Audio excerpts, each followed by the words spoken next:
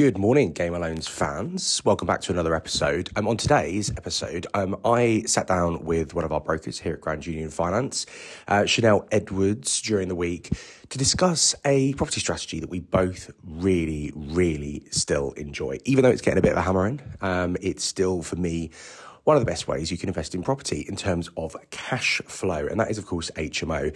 So, yeah, Chanel came into our Solihull office. We went and sat in the studio, and we just had a bit of a natter about what we like about it, how it works, and, what we see happening this year. So sit back and enjoy my little chat about HMOs with Chanel. So I'm here with Chanel today, and Chanel and I have been talking quite a lot recently at Grand Union Finance HQ, all about different strategies where you can earn a little bit more money, because buy-to-lets are suffering a lot at the moment. Lots of issues that we're having with down valuations on rentals, rental calculators being particularly difficult. I know we've both got cases with that at the moment. So we thought we would get in front of the camera and talk a little bit about HMOs. Yes. Because they're taking a bit of a battering in other ways, but we both agree that they're still good strategies for this year. I love them. I think they're the way forward. I love talking about them. I think they're the future, to be honest, in property investing. They are the future. They are. A lot of people love the multi-unit freehold blocks, which I get. They're safer. There's less turnover in sort of the tenancies and stuff. But I love HMOs. I think people my age or younger, they're going to struggle to get on the property ladder, and even they're going to struggle to rent because the rents are being pushed up from everything else that's going on in the world.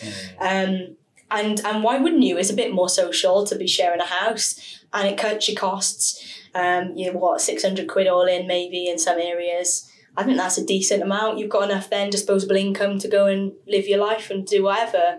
I think it's the worst, isn't it? When all your money gets sunk out by all your bills and all that, you're left with no money at the end of the month. So why would you not just lower your outgoings? Exactly. And I think a lot of this conversation that you and I have stems from the fact that, we do think there's going to be a much higher demand for HMO this year than there has been in recent years, because less disposable income, as you say.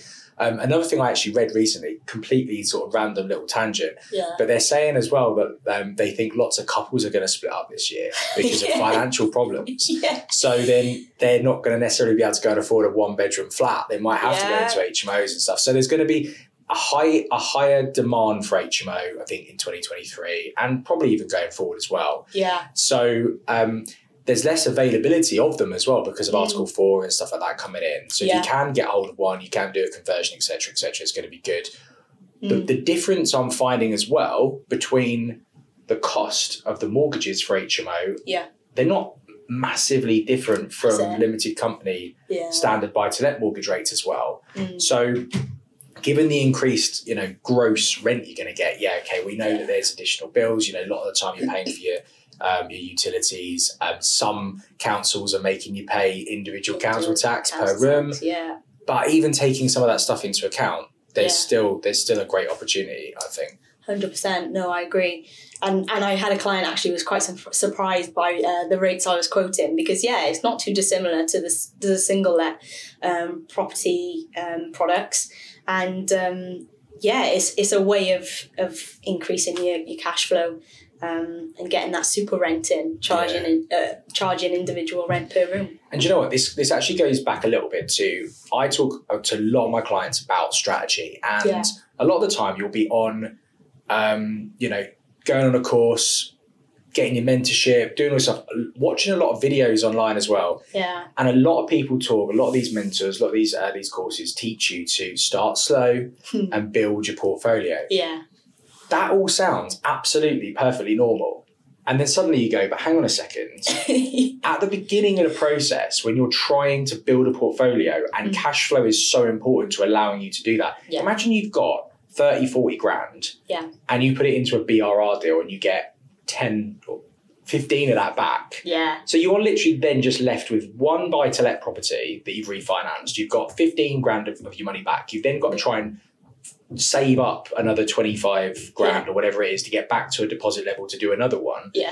And while you're doing that, you're getting £200 a month. 200 quid a month, yeah, literally, it's not life changing. It's not life changing, and to that extent, BRR is not really working in the traditional sense at the moment. So, as an alternative to that, if you are trying to build a portfolio, get into the higher cash flowing strategies early. HMO being a perfect one. SA is obviously, we're not necessarily going to go into a lot of detail on that right now, but SA is another one. Or, just starting some kind of business, even if you don't have the money to start buying properties that you're going to convert to HMO. Rent to rent is still a really, really good strategy, or property management, as I call it. Yeah, that's it. So that's the thing. When you're investing in property and you're just starting out, you're being taught that you need to get your cash flow, because most of these people want to leave their jobs quite quickly. And so if you're able to get these types of HMOs, and we always say try and walk before you run and all that. But why wouldn't you, when the HMO lending criteria, there is scope there for you to get straight into it if you're in a position and you fit the criteria. So it allows you then to leave your job quicker than you would if you were doing it the traditional slower rate.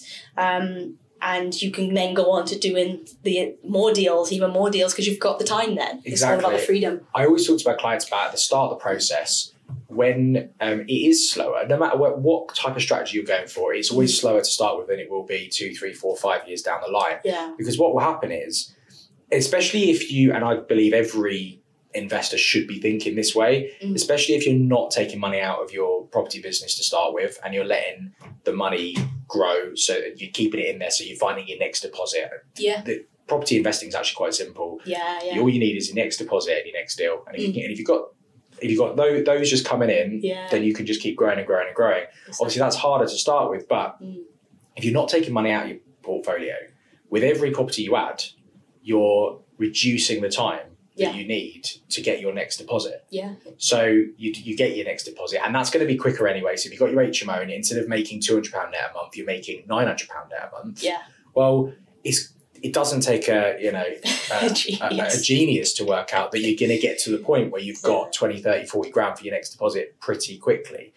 And the thing is as well, there are, as you say, to start with, it's going to be a little bit harder. The lending options for your first one are not going to be as good as your lending options for your third or your fourth or your fifth one. And if you are a first-time buyer, first-time landlord, and you want to do it as an HMO, your lending options are going to be very, very small. But if you think about it, if you're buying a C3 classified property, which obviously is residential, and you're converting it into a C4 classified small HMO, then actually you're using a bridging loan to get it anyway. And again, you're not going to be getting the best bridging in the world. But you still can get a bridge much easier than you're going to get a mortgage. And as long as we know that, 6 months down the line, you've got 3, 4, 5 lenders that could potentially look at you because they see you then as not a first-time buyer anymore. There are some that will. And if we can line that up, that alleviates that issue anyway. And for me, that's the best way of doing it anyway. Buying a ready-made HMO is, great if you've got a big source of income coming in from elsewhere.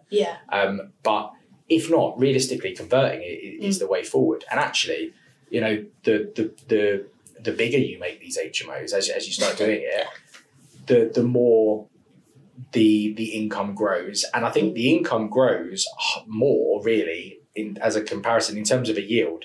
It's not an exact science, but certainly from looking at deals that I am with my clients, if you look at the yield based on an 8-bedroom HMO versus a 6-bedroom HMO, the difference percentage-wise in the value of the property versus the yield, it does go up higher. Do you know what I mean? Okay, there might be a ceiling on that, and different areas will be different, but once you've got your feet under the table and you understand the process, you understand the concept, and potentially you've built a company that means that you're the aftercare, the looking after the tenants, looking after the letting those rooms out and stuff is being taken care of by either a company you've built or a company that you're employing to do that.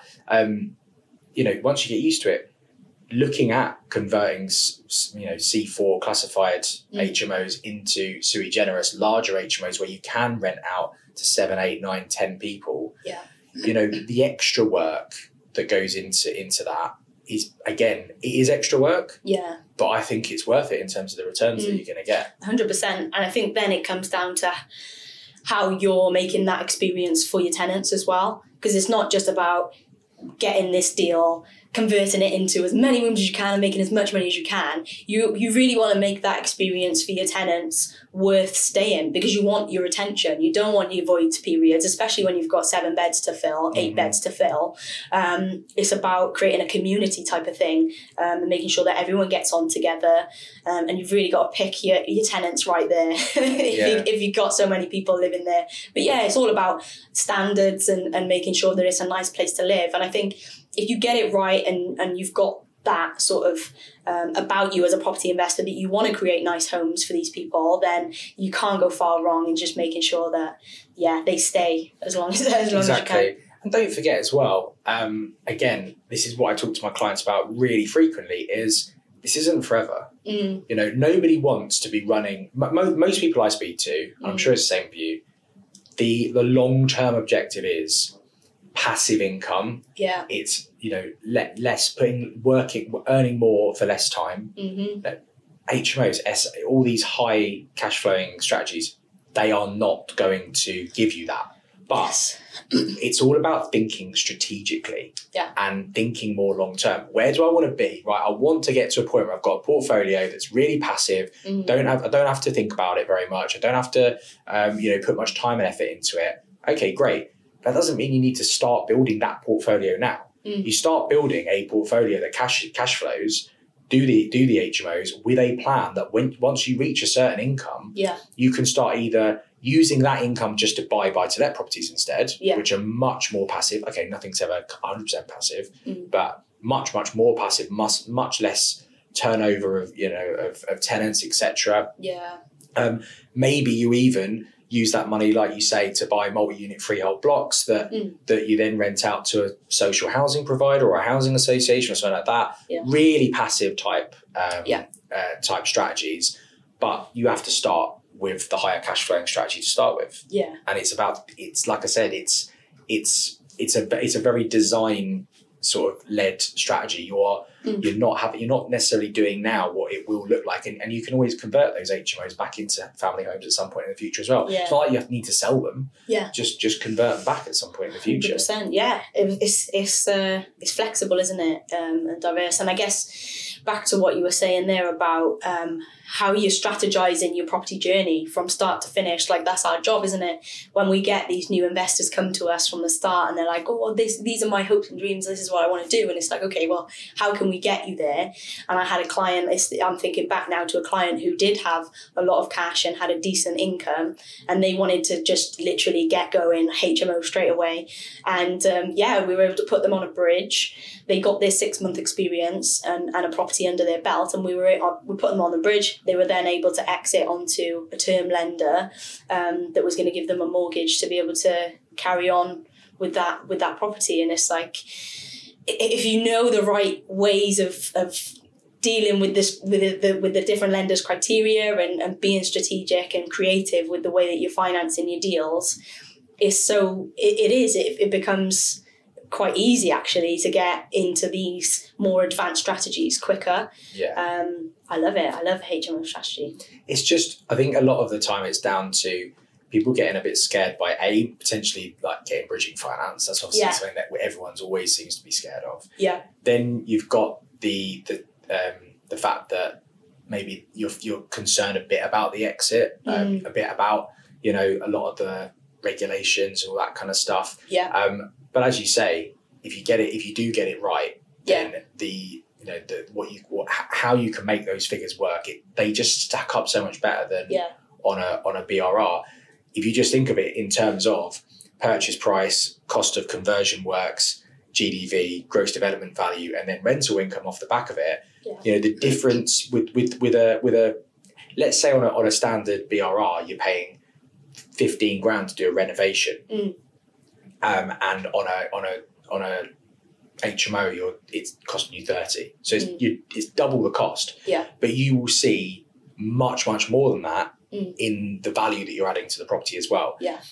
There are we know there are a few lenders that potentially, as long as they are very very much all en suite or very much HMOs, even if they're 5 or 6 beds, sometimes we can even get commercial yield-based valuations. That's it. Which again increases that value. Look, it's always a little bit of a concern. You don't want to over leverage yourself, but when you're growing your portfolio, you want to be putting out as much as you can. And those are the deals where we're actually seeing the money in, money out deals. Yeah, the deals where people are able to pull out all the money they've put in.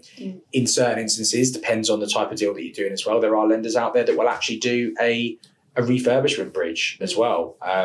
We can even look at development finance for certain HMO conversions, depending on what the cost of the works is going to be. Anything below 50 grand is probably not worth it. But the definitely the bridging, the refurbishment bridges, 85% loan to value instead of 75%. 10% different in how much you need to put in. It makes a big difference as well in terms of how you can get started. So there's plenty of things. I was actually at the Baker Street property meet last week, and one of the winners of one of the property investor awards last year was there doing a presentation about how she actually goes about building or has gone about building her HMO portfolio. And it was really, really clever. I'm lucky, I've seen quite a lot of my clients do a similar thing, but what I was saying earlier on about the sort of the sui generis classification that you want to try and get to, if you can, to really make your portfolio, really tick over, is that she was saying something that a lot of people get stressed out about, which was getting planning permission to go from C3 straight to sui generis is going to be really, really difficult. So she knows that she can get permitted development to take it from a 4-bedroom house to a 6-bedroom HMO. And so she'll do that, but then she will apply for planning. She might be, a lot of the time she's doing extensions and stuff like that. So she'll get the planning permission to do that anyway. But then once she's got the bit developed, once that property is classed as C4 and it is, you're allowed to put 6 people in there, allowed to have six bedrooms, it's so much easier then to go and get planning permission to get an extra, 3-4 people in that property, because it's things like, how much rubbish they're going to be using, how many car parking spaces they're going to be using. And actually, if you're going, well, 6 people are allowed to live in this property right now. So all we're asking for is 2 extra car parking spaces. What's another one? What's another 2? It's not a huge difference. So it's a good strategy to do that too. I agree, And like I said... I have, in talks that I've been to, I've seen that it's all about, as a property investor, I know we've spoken about how good it is to do HMOs, but you have got to consider the risks. There is heightened risks. But as a property investor, one thing I've learned from looking at other property investors is how you mitigate those risks. And I think a really successful property investor, they're not, rocket scientists, but they're the right people that are able to pull the right professionals together that know what to do. And if you pull all of them together, you're going to get a good project, and you've mitigated your risk. You've accounted for any down valuations, or what your GDV is going to be, your end value, because you've had those right people advising you on what this project is going to look like when it comes to the end. Exactly. And we know this firsthand in terms of what we do with our clients is, we check a lot of stuff. When they give us figures, we don't just accept them. We will sort of have a little think about them, say, is this realistic? I had a client recently that thought his HMO in Birmingham was worth like 780 grand. I'm like, it's just not. It's not, mate. And it's not going to get valued as that. So what is the point of actually, putting in an application for a remortgage? Because it's not going to happen. So you're right. Having the right people around, being the conductor of the orchestra is really, really important. And do you know what was great? This same presentation from last week, what she did was she kind of finished up with something I'm a massive fan of, which was a company organisational chart, of all the people that worked for her in this property business. And it always amazes me when I have to kind of explain the concept to potential new clients of, you're running a business here. So what does businesses need? Systems and processes and people. And if you think that you can get away with not having those, then you've lost before you've even started. Especially if you are going to be looking at, HMO almost, SA definitely is what I would almost call like a hospitality business. But HMO almost is as well, because you are, it's multiple people in a property. Yeah. It's more than just renting the property out. There's other things to consider. There's, are you going to stick Netflix in their rooms? You've got the internet stuff that you need to sort out. You need to create plug in and play living accommodation for people just to come in and just be ready straight away. You rent a house out to somebody, a family, they sort the phone line out, they sort, their council tax out, all that kind of stuff. You do this, there's a lot of moving parts, and having and building a team that knows how to do all of that means that your ability to scale your portfolio suddenly becomes a hell of a lot easier, because what you're then not concerned about as well is your own capacity. Your own capacity, your job within the business really should just be to find or know where to find or who's going to find you those deals and figure out how you're going to pay for them. Everything else really should be taken care of. You've got somebody that helps you with the planning in terms of making sure that your PD application goes through, and then your subsequent planning applications potentially. You've got your team in place to do any work. You see them as well. A lot of HMOs, you've got one owner and they'll own 20 of them, and they all look the same. Because they've just got the same kitchen, same one feature wall, same colour. and why not? And number one, it's kind of almost like the brand becomes their brand, but also it's easy to go and rinse and repeat and just do it again. And all that goes all the way through to the aftercare as well. Having people in place that can deal with letting the rooms, dealing with moans and complaints and whatnot from the tenants. If there's any damage, making sure that maintenance is done. A lot of this stuff, you will oversee it, but you can build a company of people that can do it. And this particular investor, she outsourced half of her staff to the Philippines. That they're not customer facing. They're not tenant facing. Therefore, it doesn't really matter whether whether when you get them on the phone, their English is absolutely perfect, although it probably is. It's really good. Probably better than ours. So there's just so much, and I think this is the thing, is that people are getting put off by HMO because it's not as good as it used to be because of a lot of the change in regulation, taxation, the council tax stuff, all that sort of jazz. But then, compare it to the rest of the market still. So you're gonna shy away from it because there's been changes. Because it's not as good as it used to be, but it's still a hell of a lot better than buy to let and some other strategies. And I'm finding that with property investors now, it's trying to educate them in living in the now. I've just had a conversation with a client where they're concerned about the rates, what the rates were, and they're sort of clinging on to that, and they're thinking, but what if it goes back down to that? I'm like, well, what if it goes back up to what it was in September?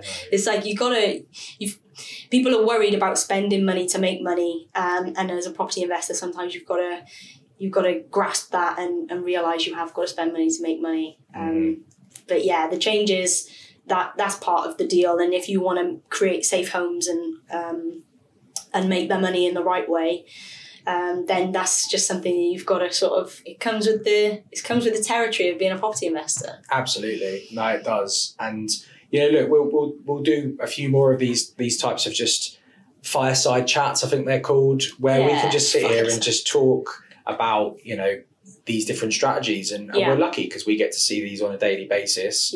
But look, if you do aspire to be an HMO investor, or you want to get into HMO and you want to have a chat with either one of us, we'll make sure that our contact details are in all the notes, whether you're listening to this on the podcast or whether you're watching this on YouTube.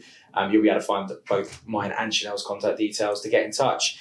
And we're happy to help anyone, aren't we? We are indeed. Awesome. Well, thanks, Chanel. Cheers for coming. You can go home now. Cheers.